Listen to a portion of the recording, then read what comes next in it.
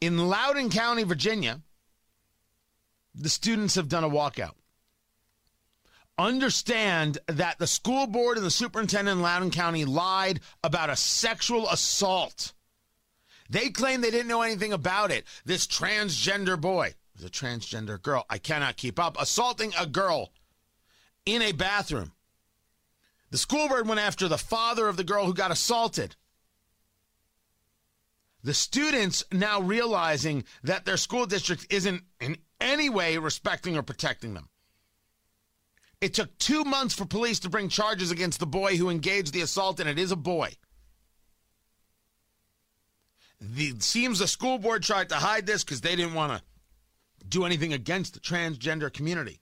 I don't think there should be anything against the transgender community for whatever that means.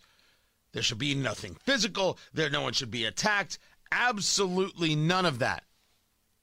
But I'm not going to protect people who engage in sexual assault, and the transgender community doesn't like it. I don't care. That's not what any of this is about. And if schools are really focused on school safety and the safety of our students is our top priority, well, you wouldn't allow children to engage in the idea of transgenderism because that's not protecting children. Now is it? Still haven't heard anybody back on that. But you know I've got it there cold.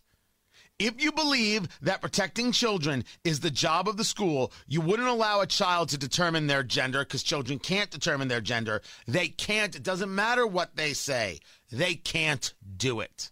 That's what adults are for. So the kids engaged a walkout because it's clear that the school board and the superintendent lied about not knowing what had happened.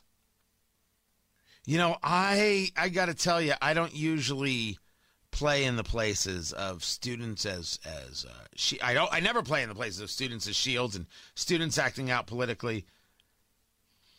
The school flat out lied to them.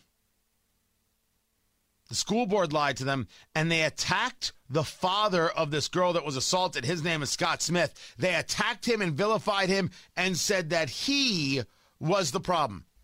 He's why these parents can't be trusted. Look at him attacking school boards and yelling at school board members. So now we see it. Now we see it, and now we know. The trusting of schools is becoming less and less, and this is a problem. My point to Indiana schools is that we can't have this. We need to be able to have faith in the system, and the only way that can happen is if you're listening and you're open to listening to us. When you're shutting down school board meetings, what faith can there be? When teachers like this in Westfield, we don't get a clear answer as to whether or not they're going to remain on the job, the trust is broken. So what's your plan, Westfield? What's your plan, Carmel Clay, Brownsburg, Avon? You going to help rebuild the trust? Or are you going to make us throw you out and start all over? Because we're cool either way.